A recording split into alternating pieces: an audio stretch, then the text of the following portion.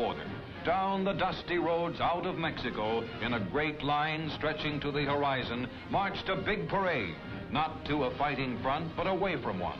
For the chase after Villa, an old trouble grown dim in the light of the new, had been called off. And the boys, 10,000 strong, were coming home. At camp were wondrous welcomes. Caught on film, this happy, touching reunion of 40 years ago remains eternally fresh. If but we and those we hold dear could remain as unchanged as this picture here.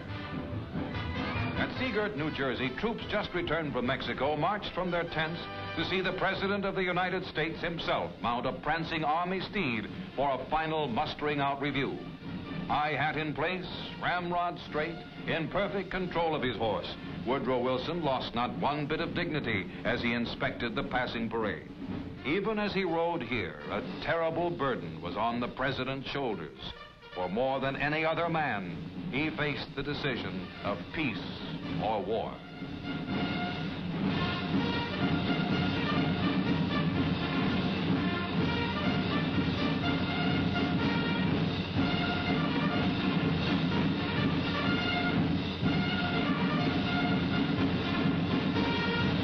Down New York's Fifth Avenue, an army paraded home as it had paraded off almost a full year before.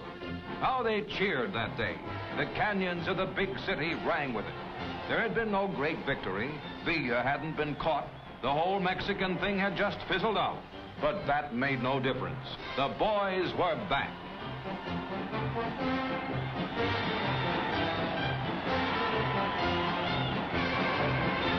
It was late in February 1917. Scarcely more than a month later, on April 6th, the United States was to declare war on Germany.